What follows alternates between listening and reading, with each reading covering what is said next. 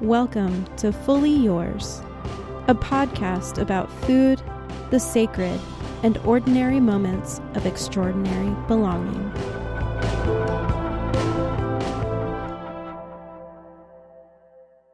Hey, this is Christy. This is Chloe. And this is Eva. And we are three friends who met in Boston in graduate school and discovered a shared love and passion for food and what connects us around the table, and thought that this topic, when you pull at one thread, you pull at a lot of threads. So we're really delighted that you've joined us at the table to explore this rich topic with us. Absolutely. We're so glad that you've joined us, whether you're listening for the first time or whether you've listened all the way through. We're just so glad that you're here. And tonight we are getting together for the first time in quite some time as an entire team. So we're very excited to be together again. We have been exploring this season the grounds from which we have grown.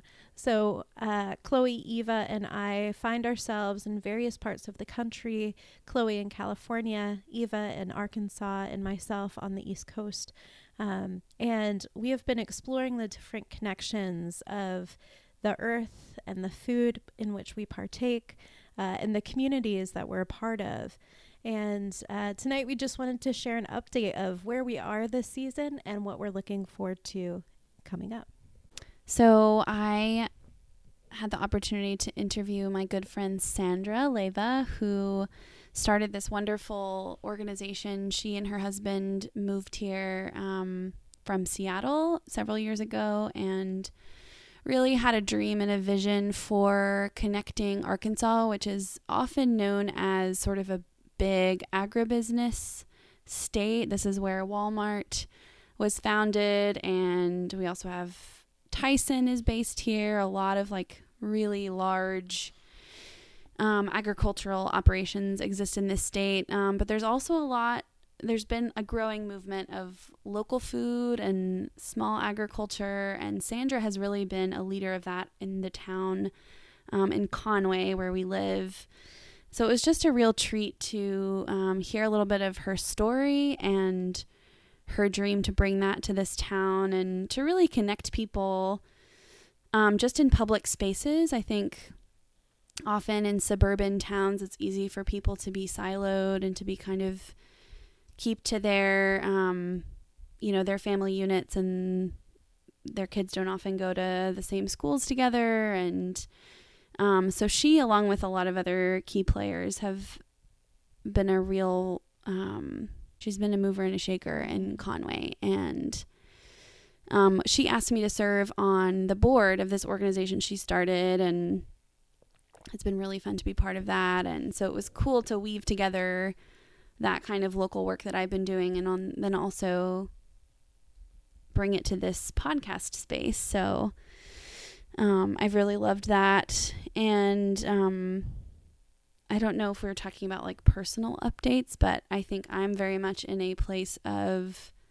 kind of resetting and taking stock. I feel like it takes me a really long time to arrive to a new year. And yeah, it takes me a while to like put Christmas away, if that makes sense. Like, I just my Christmas tree is still up.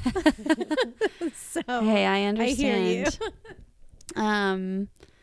Yeah, and the holidays are so just the older I get, the more I just savor them, but they're also really emotionally hard because I think you just become more aware of family dynamics, the really good ones and the really hard ones. And so I think I spent a lot of time processing that, and then just getting back into the groove of work and rhythms. And so I'm excited for a new decade, but also trying to just ease into it, I think. And that's hard to do in this culture that we live in, is like constantly talking about like new year, new you, like dramatic change, do all the things. And so I'm just trying to embrace kind of slowness and ease and some like challenging reflection too. So I've been enjoying some soups and stews while I do that this season. It's definitely the season. Yes. What about you, Chloe? Yeah, so here in California, Christy, you and I explored the book The Dreamt Land by Mark Herricks for one of our season's episodes.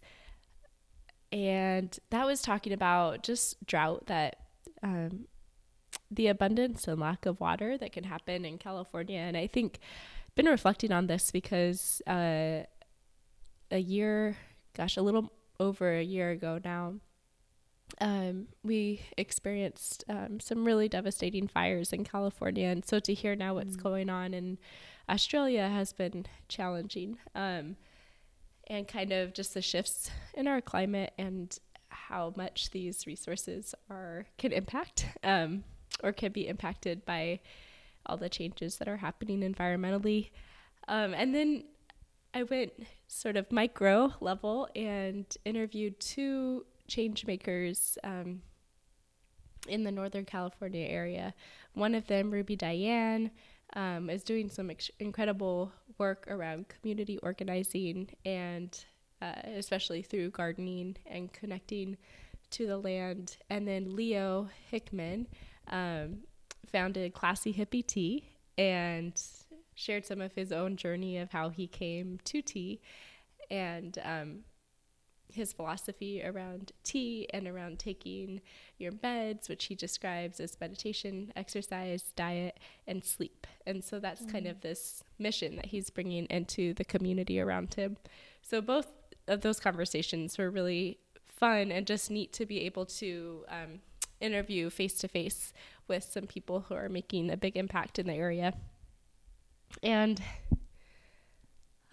personally, I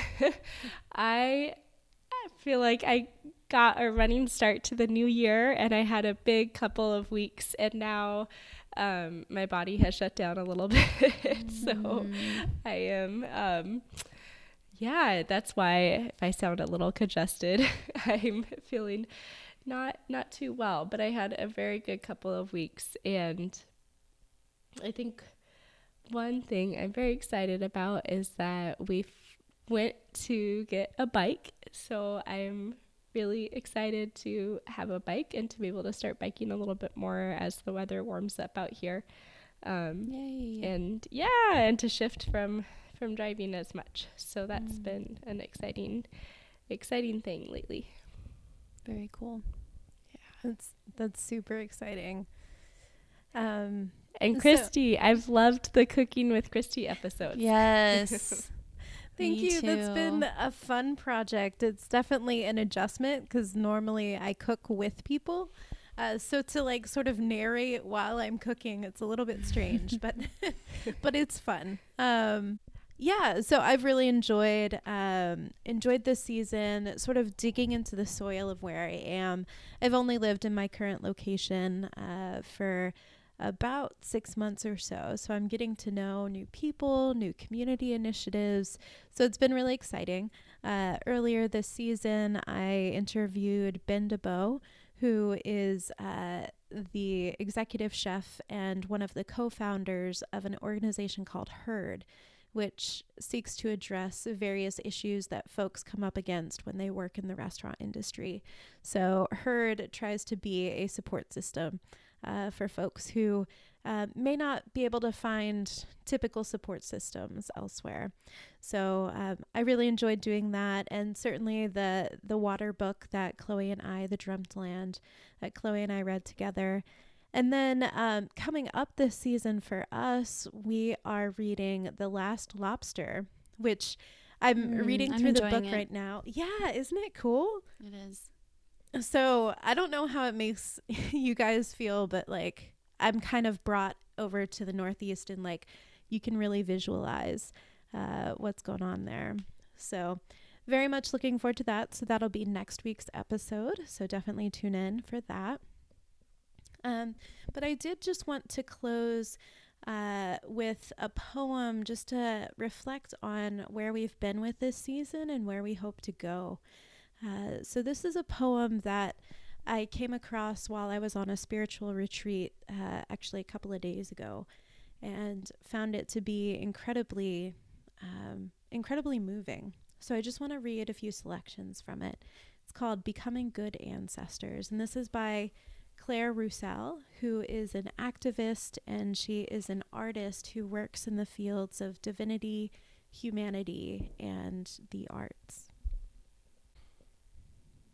They're wanting to tell us something, the future people, the people of whom we are the ancestors, yet they are the wiser. They are wanting to tell us that what we do now matters. They want us to know that they see the dismembered ways that we live and how difficult it is for us to remember how to return to the family of all things. But their existence is testament to the fact that it is possible. They know we feel trapped by this system of entanglements and obligations and the amputations of our imaginations in a system that only ever intended to keep us blind to the bars of our cages. But they want to remind us that there was a time when we could not imagine a world order that was not based on the divine rights of kings. And before that even, there was a time when we knew what it was to belong. When we were the firefly and the ocean, the stuff of stars and the breath of birds. They ask us, how did you know that something else was possible? Where did that idea germinate inside you? Show us. Point to the place. Tell us the story of summoning your brothers and sisters to revolt for a life of connection and dignity. For what dignity is possible if dignity is not available for all? They ask us, how did you manage to build this world in the flames of capitalism, and yet all the while you were disconnected from your rituals, from the rhythms and songs of your people, the tiny, sacred acts of care that ensure that the world is recreated with every dawn chorus? How did you handle knowing all that you knew without becoming paralyzed with terror and despair? Did you carry it everywhere you went? Did you feel it hanging in the air and walking alongside you, the ghosts of extinct creatures following you around, reminding you of all that is at stake? Did you taste it in your food, forced from the soil and sea with chemicals and violence, food that no longer nourished, but flared up in rashes and welts as it entered your body? Did you feel the suffering as you dressed yourself in the forced labor of people and animals, their exhaustion stitched into the seams and hems of your clothes? We see you, they say. We see you. We see you holding the crumbling world in one hand and the germinating seed of life in the other. We see what is to come for you. We see you in the thousands of varieties of potato and corn and wheat, the cornucopia of culture and craft, language and art, the compassion and commitment to the value of the life of the individual and the group. We know what you have known across time and species, across geography and incarnation. We know what you are capable of. We salute you, because what you do now matters. I just found this poem incredibly empowering in this current time that we find ourselves in. Chloe mentioned the wildfires in Australia, that being so far away, it's hard to understand the reality of what's going on there. Everything that's happening in the Middle East is disheartening and heart-wrenching. Everything that's happened in Puerto Rico,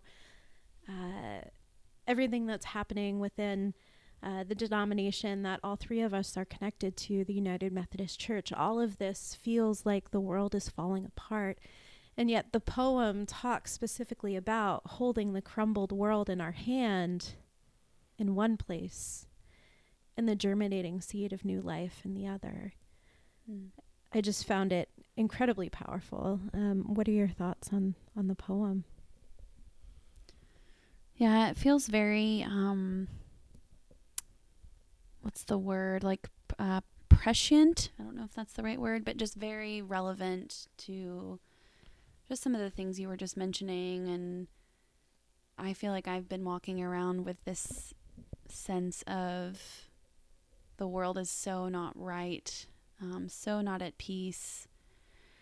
And there are signs of creation and hope and new life all around at the same time. And it's really hard to sit in that tension, but I think so often we're called to. And yeah, and it also reminds me of Wendell Berry a little bit, and just his he's just so honest and real. He does not romanticize the land. He's very honest about the ways in which our broken relationship to it shows up in lots of different parts of our lives. And yeah, and also just the opportunity that we have to be more mindful. So yeah, this is a really rich poem. I'm really glad that you shared it with us. I feel the same. I think you both summed it up really beautifully. It's a very powerful poem, and it's interesting. She's talking about the disconnection and the dismembering and the idea of imagining our future ancestors looking back, or our future, what would the word be? Descendants. Like offspring. Yes. Yeah. Descendants is better. The future of humanity. Looking back and remembering their ancestors, it reminds me, it helps highlight how that sense of disconnection, how I often don't think about future. Well, that sounds really bleak, but that's a powerful reminder of who's to come. So as we close, we just want to send all of our thoughts and prayers and all of the ways in which we can support things that are happening around the world. So Chloe, you are doing incredible things by seeking to reduce your carbon footprint by riding your bike around town. I love that. I absolutely love that. And I'm trying to eat less meat these days. I'm trying to be I'm trying to be more intentional, and I think that's important. Eva, what else are you looking into? Yeah, this is a really relevant question for me too. And I wrote something on my social media accounts yesterday about this year I'm taking a really hard look at my own habits of consumption and trying to repair, like particularly clothing, like repair before replacing, or buying only secondhand clothes. And then also, being aware of how much meat I'm consuming, and trying to make larger portions of things that will last, things that I can freeze and pull out later. And made my own Febreze yesterday. Big accomplishment around here. So the recipe for that will be on our website. Yes. I will have to reduce the baking soda because I ended up staining my clothes with it. So thanks for reminding me. Well, regardless of how small the steps may be, whether it's making your own Febreze, whether it's riding a bike instead of driving a car, whether it's investing with the UN and their various initiatives across the world, there's so many things that we can do, and it's really important that we do invest the time and our resources into caring for all of creation. So tonight, as we close, what you do now matters, as Claire has said in her poem. So we wish you the best, and we will speak with you next week. Can't wait. Thank you so much for joining us at the table. We would love to hear from you. Let us know what you think by leaving a rating on iTunes. Or if you have show ideas, comments, or just want to reach us directly, send us an email at fullyyours.podcast@gmail.com. For today's show notes, our blog, and more, be sure to check us out at fullyyourspodcast.com. Huge thanks to Steve Dry and Catalyst of Harvard Epworth United Methodist Church, based in Cambridge, Massachusetts, for their generous grant funding of this podcast. Shout out to the talented Joel Adams and Melody Stanford Martin for producing the original song featured in this podcast. Also to Melody for our gorgeous logo design, and to our dream team for keeping us grounded and inspired. Until next time, we are fully yours.